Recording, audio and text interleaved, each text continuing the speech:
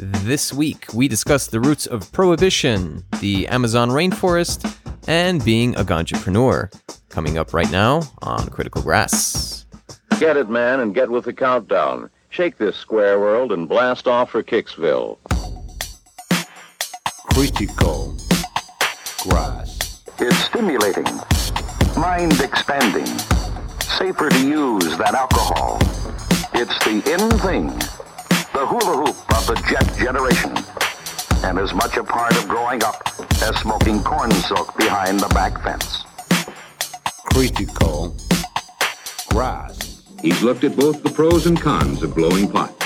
He's not convinced that grass is all that harmful, but there is room for a lot of doubt. Why don't we wait and see?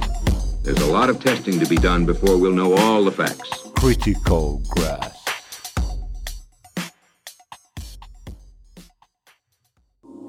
Head back to the beginning of time. No, nothing, nowhere, or no one to find. We follow the moonlight, chase after the sun, searching for some peace of mind, searching for the silver light. My name is João Paulo Costa. I'm from Brazil, São Paulo, and I'm a ganjapreneur, so I do business in the cannabis market.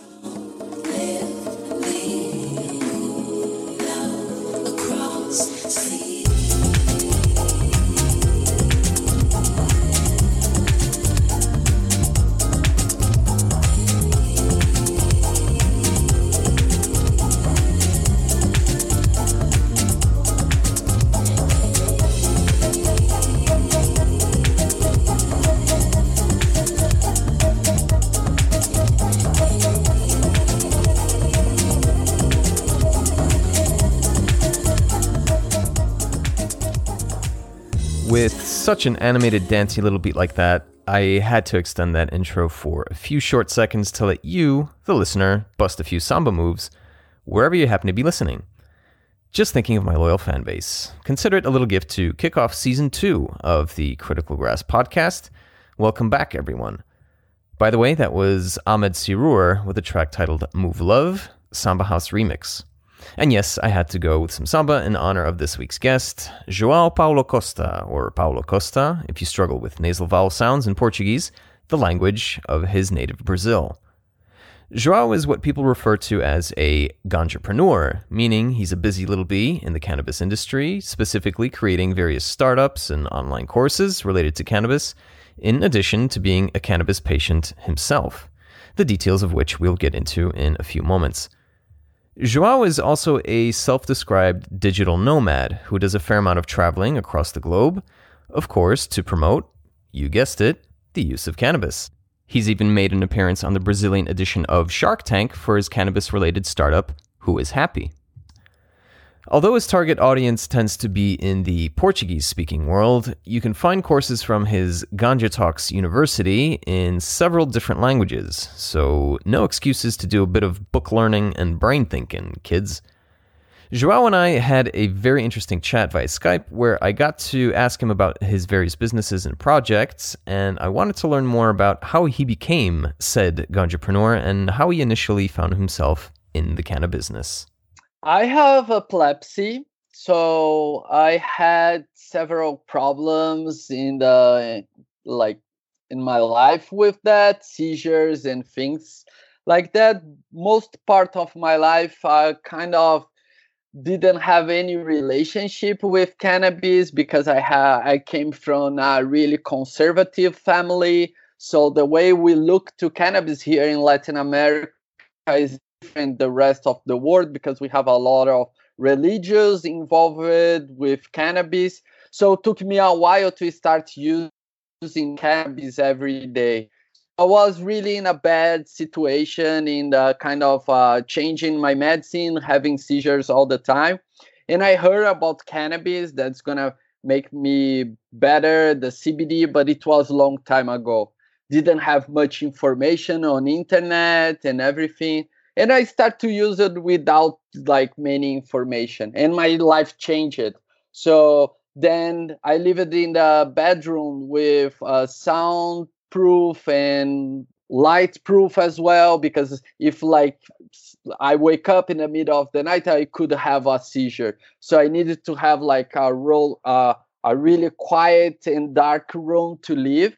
And after I start to smoke every day, like start to use cannabis, I never needed to live anymore in this bedroom. After using cannabis, I have a normal life. So I can go out, I can drink, I can do whatever a normal person does. But in the past, it was totally different. After I realized that, I start to like work and start talk about cannabis, how cannabis is good for my life, how cannabis is important as a business. So that was my transformation, came from my epilepsy. Joao's case seems like a bit of a blessing in disguise. If you yourself have epilepsy or know someone who has, you will know that this is no laughing matter. There's nothing worse than lying on the ground trembling uncontrollably as those around you watch helplessly in the hopes that it will soon be over. Perhaps the only worst thing is being the parent or loved one of such a person and watching them suffer an epileptic fit without being able to help. Joao mentions that it was because of the conservativeness of Brazilian society that prevented him from trying cannabis any sooner. Sadly, this is still the case in many places throughout the world, partly due to misinformation or a lack of information, but also as a result of stigmatization. Sound familiar? Well, Brazil, much like most of the world, has also waged a war on drugs, and only recently have people started realizing the incredible potential of cannabis as a treatment for a wide range of illnesses.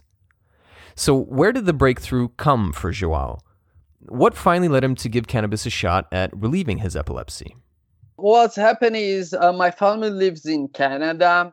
I studied that like cinema and other stuff.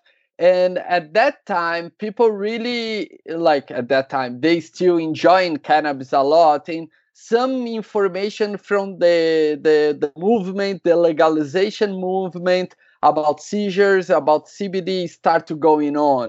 And didn't have really written academic or doctors talking about that.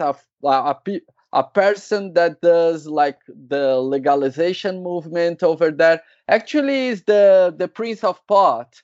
Is a huge activist in Canada.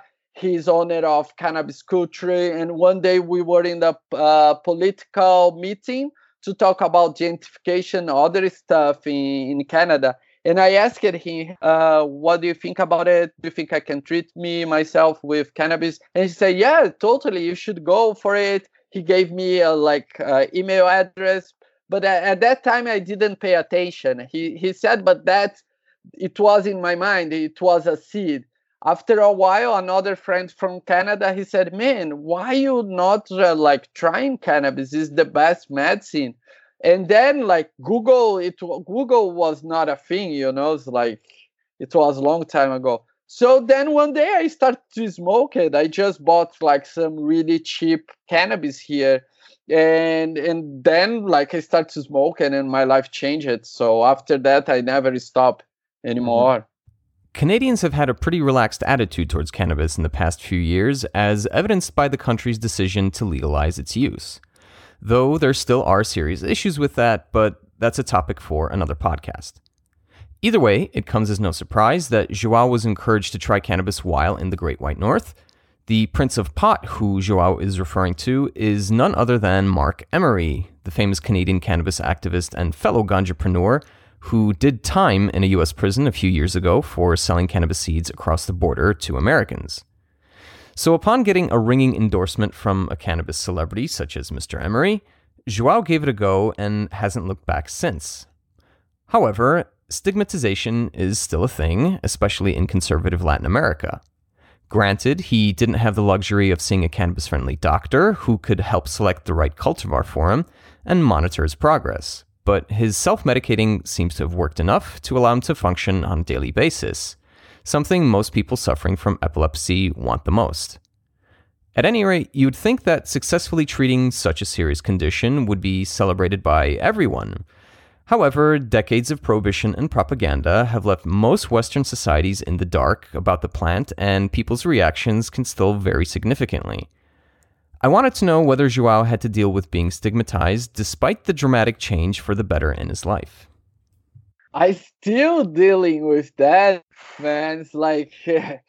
It's like in the past was worse. What is happening is I start to use cannabis some time ago that we didn't have the coverage of the media, we didn't have like many information going on, and it's really Catholic and conservative country. So this approach talking about those nonsense about cannabis, I still like facing right now. Like I still listen that, and because like I'm a patient about cannabis, I needed to have information to talk with that. And right now it's more about business, because I do business. I just do business in the cannabis market. So it's not anymore about like in the beginning was like about like my illness right now, because TV and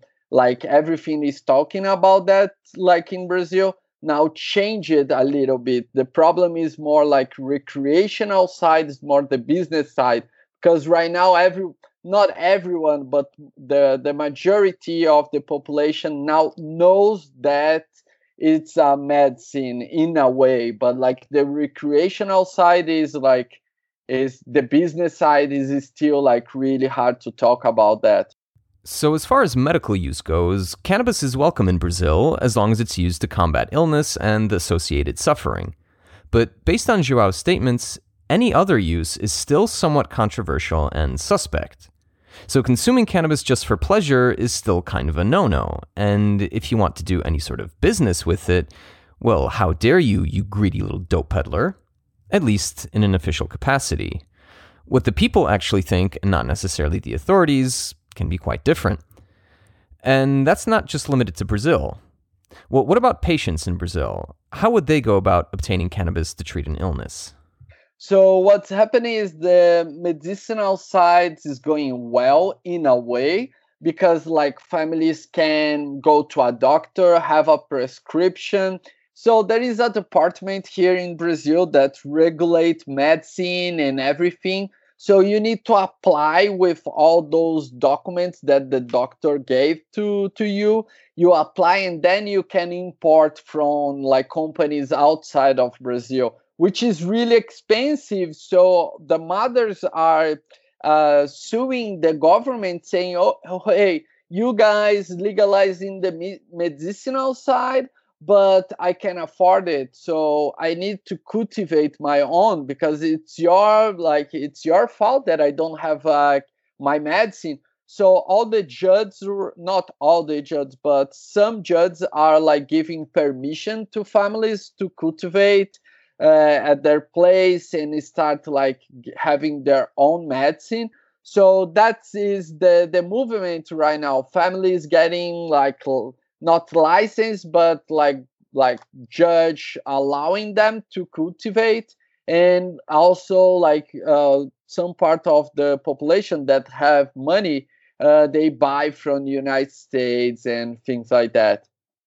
In a like medicinal side, it's legal, but it's really hard. Like it's not easy. Then like United States is like really complex, and we don't have much patience right now here. But in a way we have, because we have like a movie talking about that, we have a lot of like coverage of TV. So this side is more well developed here in Brazil. But the other side, the recreational side, it's not that good. What we have like really good we have is not like actual crime. To get with small portions of cannabis, you don't go to jail. So it's kind of you are doing something wrong. I don't know how to say in English, but it's not actually, you don't go to jail for consumption of cannabis. But in a way, the judge will that is a whole process. So the cops caught you, you go to the police station, and then they write what they think you, and then the judge is gonna take a look. The problem is if you are black and comes from the poor community here in Brazil, they're gonna say you're a drug dealer. Doesn't matter the portion that you have. But if you are if you are white and caught in a rich area here in Brazil, they're gonna say you are consuming cannabis. So this is, in a way, it's not a crime, but depends of how the judge see, and how the judge see and the society see. It's like the poor communities is the dealers, and the rich can use it. Not can use it, but like the cops not gonna do something with you. You know what I mean? They're gonna say, hey, just go. You're like, give me your weed, and something like that gonna happen. But this is really different from our poor community, our poor area. So like many other countries around the world that have okayed the medical use of cannabis but are still very wary of legalizing any use beyond that, Brazil has started to import cannabis from abroad, which to me is bafflingly silly given the geography of the country and the fact that it could become a massive exporter of cannabis. And just like in other countries, if you have to import the product, you will have middlemen along the way who will inevitably drive the price up, which many patients, particularly in poorer areas, simply cannot afford. As a result of this mess, home growing has become a necessity for a lot of Brazilian patients. The laws currently don't allow for people to enter a medical program like some places in the US or Europe, so you have to obtain a permission from a judge. The number of patients is still not as big as you would expect. My guess is that this is due to the continued stigmatization and lack of education, but I expect this will change, especially with more places around the world opening up to cannabis as medicine. João also mentions another very sad aspect of Brazilian politics, and many Americans will also be able to relate to this situation. I'd like to play a little quote here from American linguist, philosopher, and social critic Noam Chomsky, who brilliantly sums up the rationale behind the concept of prohibition. Very commonly, substances are criminalized because they're associated with what are called the dangerous classes, poor people or working people. So, for example, in England in the 19th century, there was a period when gin was criminalized and whiskey wasn't, because gin is what poor people drank. That's kind of like the sentencing for crack and powder. When in the early stages of Prohibition in the United States, one of the targets was immigrant workers. These guys hanging around the saloons in New York. Got to go after them. The rich guys in upstate New York, they're going to drink no matter what. They want to come home after work, they'll drink. But go after those guys. What about marijuana? The marijuana was brought in by Mexicans. And the first criminalization of marijuana was in the Southwest, in the States. It was in New Mexico, later Utah, and so on. And it was specifically targeted against Mexicans. It didn't get criminalized in the United States until shortly after Prohibition ended. After Prohibition ended, we had this huge Bureau of Narcotics, and they had to do something. So they discovered, that marijuana is going to do all kind of horrible things to you. The Senate testimony about this is mind-boggling. They did have a representative of the American Medical Association who said, we don't have any medical evidence about this. He was shut up, denounced, they got rid of him right away. Then they found somebody else. This is literally true. They found a pharmacologist, a guy teaching at Temple University, who was doing experiments with marijuana in dogs. Okay. And they brought this guy in to test. The testimony is hilarious. You really have to read it. They brought this guy, and he testified that when he gave marijuana to dogs, they went insane. They did all kind of things. And then some senator or somebody asked him. This is from memory, so it's probably a little off, but something like this. It was in the 30s. They asked the guy, "Well, have you ever tried marijuana on humans?" So he said, "Yeah, I tried it on himself."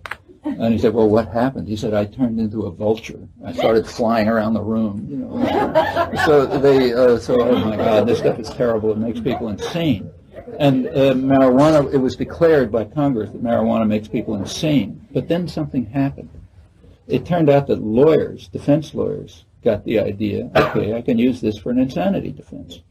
So if a guy was found, who killed 3 cops, his lawyer would say, well, he had marijuana before, so he was insane, so he can't do anything. And people were getting off on charges, like cop killing, for example, on the claim that they had marijuana. So all of a sudden it was discovered that marijuana doesn't make you insane. Congress decided, sorry, it doesn't make you insane because we want to wipe that out. The next idea was marijuana is an entry drug. It's the drug you take and then you go on to something else. Well, there was never any evidence for that. But that was decided. And then in the early 50s, something else happened. Marijuana is being brought in here by red Chinese to poison the American population and destroy us, So therefore, we got to stop marijuana. And it kind of goes on like this. Actually, the peak of marijuana use was, as I said, in the 70s.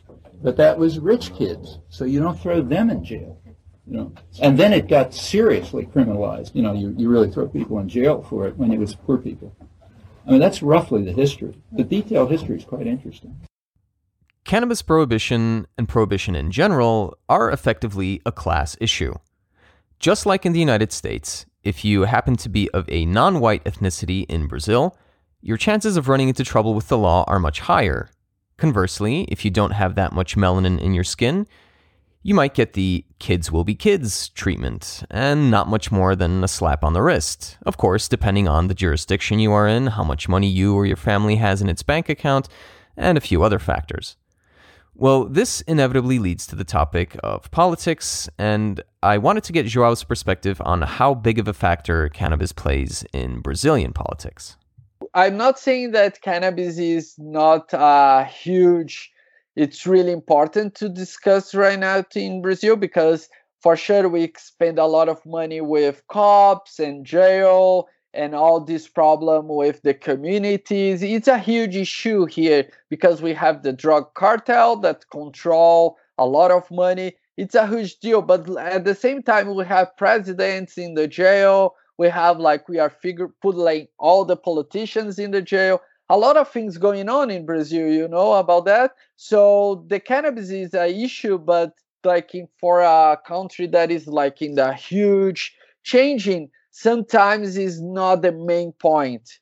That's the thing. Sometimes other stuff like changing the tax or reform in different aspects of law, how people make money, and those things are more important for them. It's because of Bolsonaro is doing a lot of mistakes. He's the population really don't represent him. We don't think like him. Most of the population really it was a mistake him in the power. I don't talk much about politics, but him doesn't represent what is Brazil. He's really bad politician. He's doing bad for Brazil. The Amazon, it was a bad move of him. What's happening is because he's talking really in the not really communication well about what's going on in Brazil with other countries. So we are having problems with Amazon because we are not. It's a rich country, but really bad administrate. So we had money coming from Europe to preserve Amazon. And because of the way he deal with business, those countries with politics, those countries stopped to put money in Brazil. So the organizations that stopped to getting money start to burn Amazon to call attention and say hey, we need the money. That's what's going on in Brazil. So imagine that political discussion and cannabis. So that's the thing. Just like in the US, Europe, and other parts of the globe, cannabis can be a big issue. But given the state of the world and looking at the people in power, it's not necessarily the top priority, and understandably so to a degree. I, for one, believe not having the Amazon rainforest on fire should be a priority for the whole world. considering our species cannot survive without it. This evidently is not that big a concern for President Jair Bolsonaro, who, like Donald Trump, is a climate denier in addition to being a fan of military dictatorships, a misogynist, a homophobe, and a racist, just to name a few of his gentlemanly features. The current political issues are very complex, and there are many other more pressing issues than the mere legalization of a plant. Though I would argue that the legalization of cannabis and hemp for industrial purposes can help deal with a lot of the current issues on hand, but there still is a lot of work to be done in other areas as well. So what does the future hold for Brazil, at least as far as cannabis goes? So, Bogdan, what I think is going to be the future of Brazil is going to be a mix of formats, you know. We are going to have a lot of Uruguay format. The model of Uruguay is going to have impact on the Brazilian model as well. But I think the recreative side is going to be huge as well in Brazil, because we are a huge market. You can see in the recreational side, we can have a lot of good stuff going on. Brazil is a huge country, it's really big. So I think there is a lot of opportunities in the investors, and the entrepreneurs are seeing that. I said to you, the Shark Tank Brazil, they invited me. It's because they already seen that as an opportunity, not only for cultivators. The family is going to be a mix of everything. I think we are going to have a lot of years to understand. We are going to have a lot of time to process, to find a way. But I really believe Canada studied the Uruguay model a lot, and that they create their own, mixing US with Uruguay, so they have a really that works for Canada. I think we are gonna in a way find committing mistakes. In other words, learning by committing errors. I think João is right in that it will take time to get things right, and there will be mistakes made along the way. Just look at Canada and its issues with some types of cannabis being legal and others still being illegal, despite the government claiming that it has done away with prohibition. Either way, progress will continue and Brazil will eventually follow suit. It's just a question of when and how at this stage. So, any advice to young entrepreneurs and activists from a Shark Tank veteran? There is two things. I think in a way we can do activism with business. Entrepreneurship could be really activist. So I would say to someone that want to be part of the cannabis industry is to use that power of the business to help the legalization movement around the world. Hiring people related to cannabis, supporting festivals, supporting the whole community. This is really activist in a way. Another thing that I always say is to my students is you need to understand how the cannabis legalization movement works, because each country has your particularities. It's changing a lot, the regulations, the law. So this dynamic is really exclusive to the cannabis market. So you need to study. My main point is before you start developing and creating your own company, go and understand how cannabis works in the country that you want to start your business.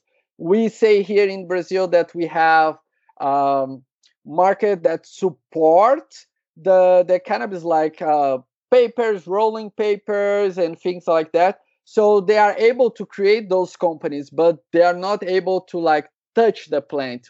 We say so. There is opportunities if you live in a not legalized country. You can go for clothes and things like that, and start experimenting on the cannabis industry, starting to understand that. Some nice words of encouragement. If we want to learn more, where can we go to find João?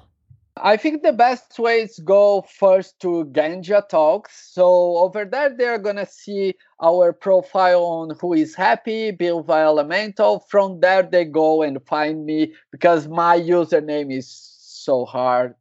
So I think Ganja Talks is the best way. Sadly, we have to wrap up, but not before we say ciao to our guest. João Paulo Costa, thank you for being my guest today. And thank you for the interview. Thank you for the opportunity to speak with you. It's been a pleasure, and I wish you good luck on all your cannabis-related endeavors. Hey, Bogdan, thank you very much for inviting me for that. It's a great opportunity for sharing knowledge and sharing what's going on in Latin America. My English is not the best. I wish everyone understood everything. Brazil is in the middle of like whole revolution, and I'm really happy to be here talking about those things with you. Thank you very much, man. That was episode 1 of season 2, number 26 overall. Thanks for coming back on this ride, everyone, and special thanks to João Paulo Costa. Make sure to check out his Ganja Talk site for some useful instruction on cannabis, or just to give him a shout. We will return in a couple of weeks with a new guest, which I think you will all enjoy. If you would like to support the Critical Grass podcast, you can go to our Patreon website where you can subscribe or donate. As always, reach out to us on social media if you want to keep the conversation going. My name still is Bogdan. You'll hear from me again soon. Até a próxima.